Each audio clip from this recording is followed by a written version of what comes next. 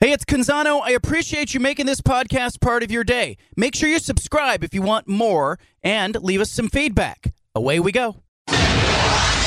Initialize sequence. Welcome to The Baldcast, a production of John Canzano's Bald-Faced Truth. Back to The Bald-Faced Truth with John Canzano on 750 The Game.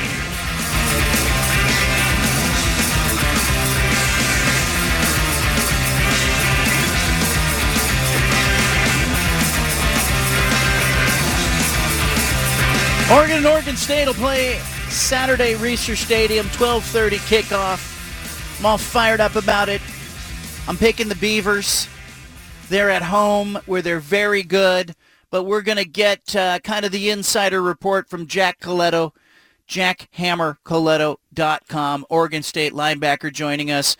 How hard is it for you to watch a football game but not be able to play in a football game because you're injured?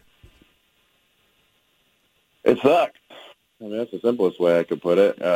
Last week against ASU, but to see the other people go out and execute and get a good team win, I was happy for the guys. Yep, but you were pacing, though, weren't you? Weren't you pacing around? Weren't you kind of going, I'm itching to be out there? You know, like internally, just felt like you weren't in the right place, did it? No, but I wasn't pacing as bad as Coach Bray was when we talked about that last week. But Truth. I was pacing a little bit. Truth to that. Hey, can you help us out with this? I was looking at you guys on defense. You know, let me just go through this. You know this, but I want our listeners to grasp how good you guys have been. 7 points to Arizona State, 3 points to Cal, 24 to Washington, 9 to Colorado, 10 to Washington State. You guys are stingy. What is it about this defense that you think makes it successful? First off, it's stopping the runs, and we've been able to do that for the bettermost of the end of the second half of the season, really all season. And when you are able to do that, it just makes it hard to win ball games if you're an offense and score points, because if you can't run the ball, then it just puts you behind the sticks and 2nd and 10, and then you have to beat people with your arm, and then we can start to get exotic when they try to start passing it a lot. And I think that's really the starting point on what makes our defense so successful. And then plus just eliminating big plays. If you force a team to have to go all the way down the field consistently, they're bound to make a mistake at some point. When I see you making tackles, I know that the guys up front are doing their job because they're keeping those offensive linemen off of you. Help our listeners maybe who haven't played football understand how that works, why that's important, and sometimes the names that don't show up in the box scores have fantastic games because they're causing double teams and problems. Well, I mean, it definitely starts with the D-line to eat up blocks, but I mean, more the mentality for us is for the D-line to defeat the blocks and get in the backfield, so it kind of creates havoc, and the back doesn't really have a clear lane to run through. And by doing that, it forces the running back to have to commit earlier, which frees us up and allows us to make plays. So everything kind of works in tandem there. When you guys are calling stunts and blitzes and you get a chance in a passing situation to make a run at a QB, you like that, or you like being in coverage and as a former quarterback playing a little 7-on-7? I mean, I don't mind coverage at all, but that's basically saying, would you rather have a sack or an interception, or a sack fumble, for that regard? I mean, I'll take either or. Beggars can't be choosers there. Yeah, I think back when you said interception, I thought about the interception at the end of the USC game last year. That was you picking off that pass. What did that feel like? I mean, it was funny because I ran out there. It was actually the first play I was out there, and I was like, well, they still have a chance if they drive down the field and score and get the onside kick. So it's like the game's not over, and then the first play, get that. I'm like, okay, then now our chances really went up and really secured the win. But I don't know what to think. I was too excited and running around with the chainsaw. Do you guys, do you feel like the players on the team understand the rivalry with Oregon? Do they get it? Do they have to learn it? You're a Camas kid, so you probably at least grew up kind of knowing it a little bit. How about the guys that don't grow up here? Yeah, they know it. Everybody's well aware of what this game means. What does it mean?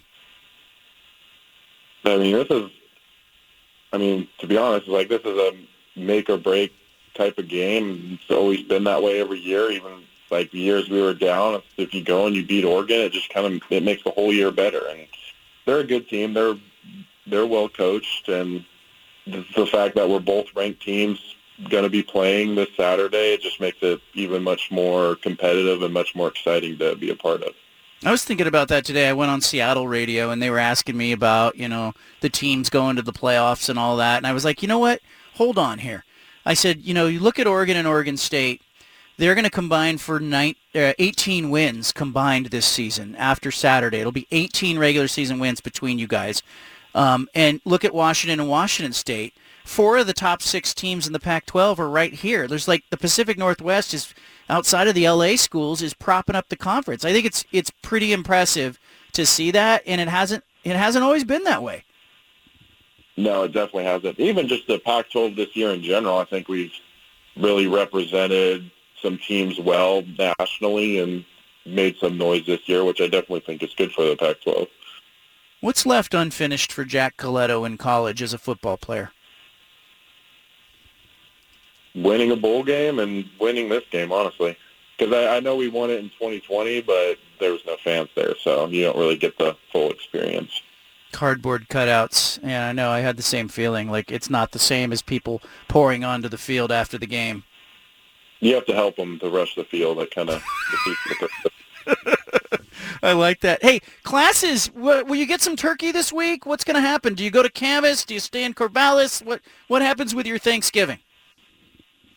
Well, I know we do a Thanksgiving here, so I'll eat well here, and then I'm pretty sure my dad and my family, they will all be in Camas, so I'll stop by up there for the evening and just head back. So it's not too far of a drive, and I've done it before. So I'll be definitely eating good on Thursday.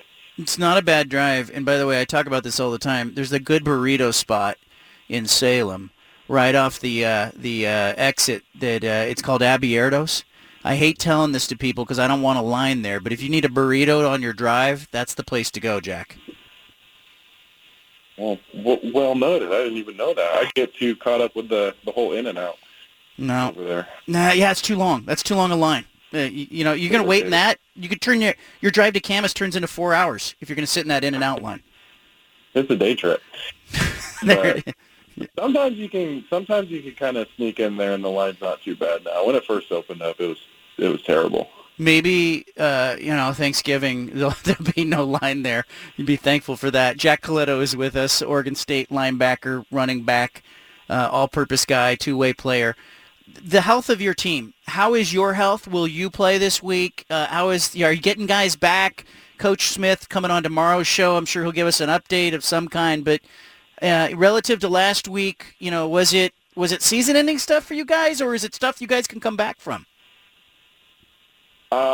From what I know, nothing was really season-ending. All of it was just kind of day-to-day stuff. So, Smith is the one who probably knows most about that or more about that than I do, but that's just from what I observe and what I see. Help us in general, because sometimes, this is kind of like a 20,000-foot question, but, we see guys get hurt in college games all the time. And the trainers will come out, and then, you'll come to the sideline. Maybe you're talking to a trainer. Maybe your position coach is around you, but, your coordinator's busy coordinating a game. The head coach is busy coaching a game.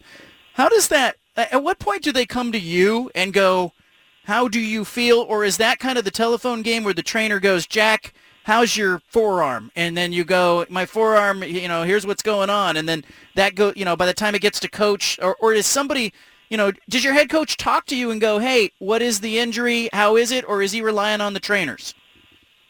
He's relying on the trainers. So it's usually the trainers who will talk to them about what's going on. And then usually what they try to do is just rush to get a diagnosis and help as much as possible. And whether it's a return in the game or end of the game type of thing. I think you're going to learn things about recovery you probably already have in your time at Oregon State that you'll use for the rest of your life. Oh, definitely. It's something I especially paid more attention to this year, and it's continued to grow. But I mean, the biggest thing is, one, being hydrated, and two, is sleep. Those are two things I usually don't like to mess around with, and I'm really strict about that routine and that regimen. So, and then obviously I'm not perfect. It's like there's nights I don't get. I mean, I get a decent amount of sleep every night, but I usually try to shoot for like 9-10 hours of sleep every night just to help the body recover, because it also needs it. I know it sounds kind of crazy. Like, how do you find 9 to 10 hours of sleep a night? I wish. I've got kids, dog, puppy. We got a new puppy. I was up in the middle of the night last night. So it's hydration and sleep. I think that's fascinating. As I speak to you, I am dehydrated and sleep deprived. So I think most of us are probably operating that way. But that's something. Are these things that you didn't know like a year or two ago, or you've just sort of implemented more in the last year? I was never really truly aware of how important it was. I mean, obviously, if you ask somebody, they will say, oh, yeah, that's important, but you never really truly understand the feeling of why until you're like, okay, I'm really sore, and then it's like, go try and get 2 hours of sleep and wake up and try to do what you just did again. It's like, okay, that's terrible, versus when you get your recommended amount of sleep and then you feel a lot better, and over time it helps prevent injuries and stuff like that, and also being hydrated helps prevent injuries. It's huge. All right. You guys are ready for this weekend's game. Obviously, this is important, a rivalry game and then a bowl game beyond that. Have you thought much about life beyond this season for Jack Colletto? What you will do, what you are thinking about as a redshirt senior at Oregon State, the NFL, life that's going to come pretty quickly, I think, after that bowl game. Oh, gosh, it's going to go by so fast. But, yeah, my plan's to go to the NFL and just make it as long as I can there and try to implement what I've done and try to make the process of training and what I'm doing already better and see how it goes from there. I think there's examples of guys like you. I had one of the scouts say, there's guys like Jack Colletto that if they get with the right team can have a really nice career. It's a guy like Kyle Juszczyk, who is playing fullback for the 49ers. I mean, he was at Harvard, and he wasn't playing fullback his whole life. And, he's just a football player. And I think physically you're bigger than that guy. Yeah, it's funny because we watch a lot of 49ers film, especially like the offensive side of the ball. But there's clips where I see of him and see how he operates. And, I mean, he's a very efficient with movement, and he's physical at the point of attack, and he does a really good job as a fullback. And obviously it shows, and people recognize that because they know who he is, and he's a big figure. But it's definitely someone I watch and try to learn from. Yeah. He's 6'1", 235. I got you at about almost 6'3", maybe about 230. 240. Okay, there you go. See, I could work at a carnival. 250 after Thanksgiving. All right, you drive safely to your parents' place. You have a great Thanksgiving, Jack Colletto. I'll see you at the stadium. Great, thanks. You too. All right, there he is. Happy Thanksgiving to Jack Colletto. You heard what this game means to him. Means to his teammates.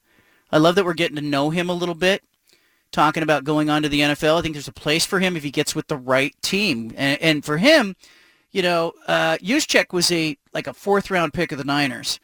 The round, or even if he's drafted, is not as important, I don't think, to a guy like Jack Colletto as the situation is. He needs to go somewhere where he fits. But there's guys like him all over the league that have decent careers or better, because they do a lot of the work that nobody sees. And Jack Colletto, as we have seen, started off as a college quarterback, linebacker, running back. There's a place for him. Whether it's on the defensive side of the ball or the offensive side of the ball, we will find out. I want you to leave it here. Coming up, our big splash. We interrupt this broadcast with a special announcement from the Bald Face. Hey, sorry to interrupt the podcast, but if you want to listen to more of the Bald Face Truth Radio Show, including more of this segment that you're listening to, make sure you subscribe on SoundCloud and iTunes to the Bald Face Truth Radio Show. Thanks for listening.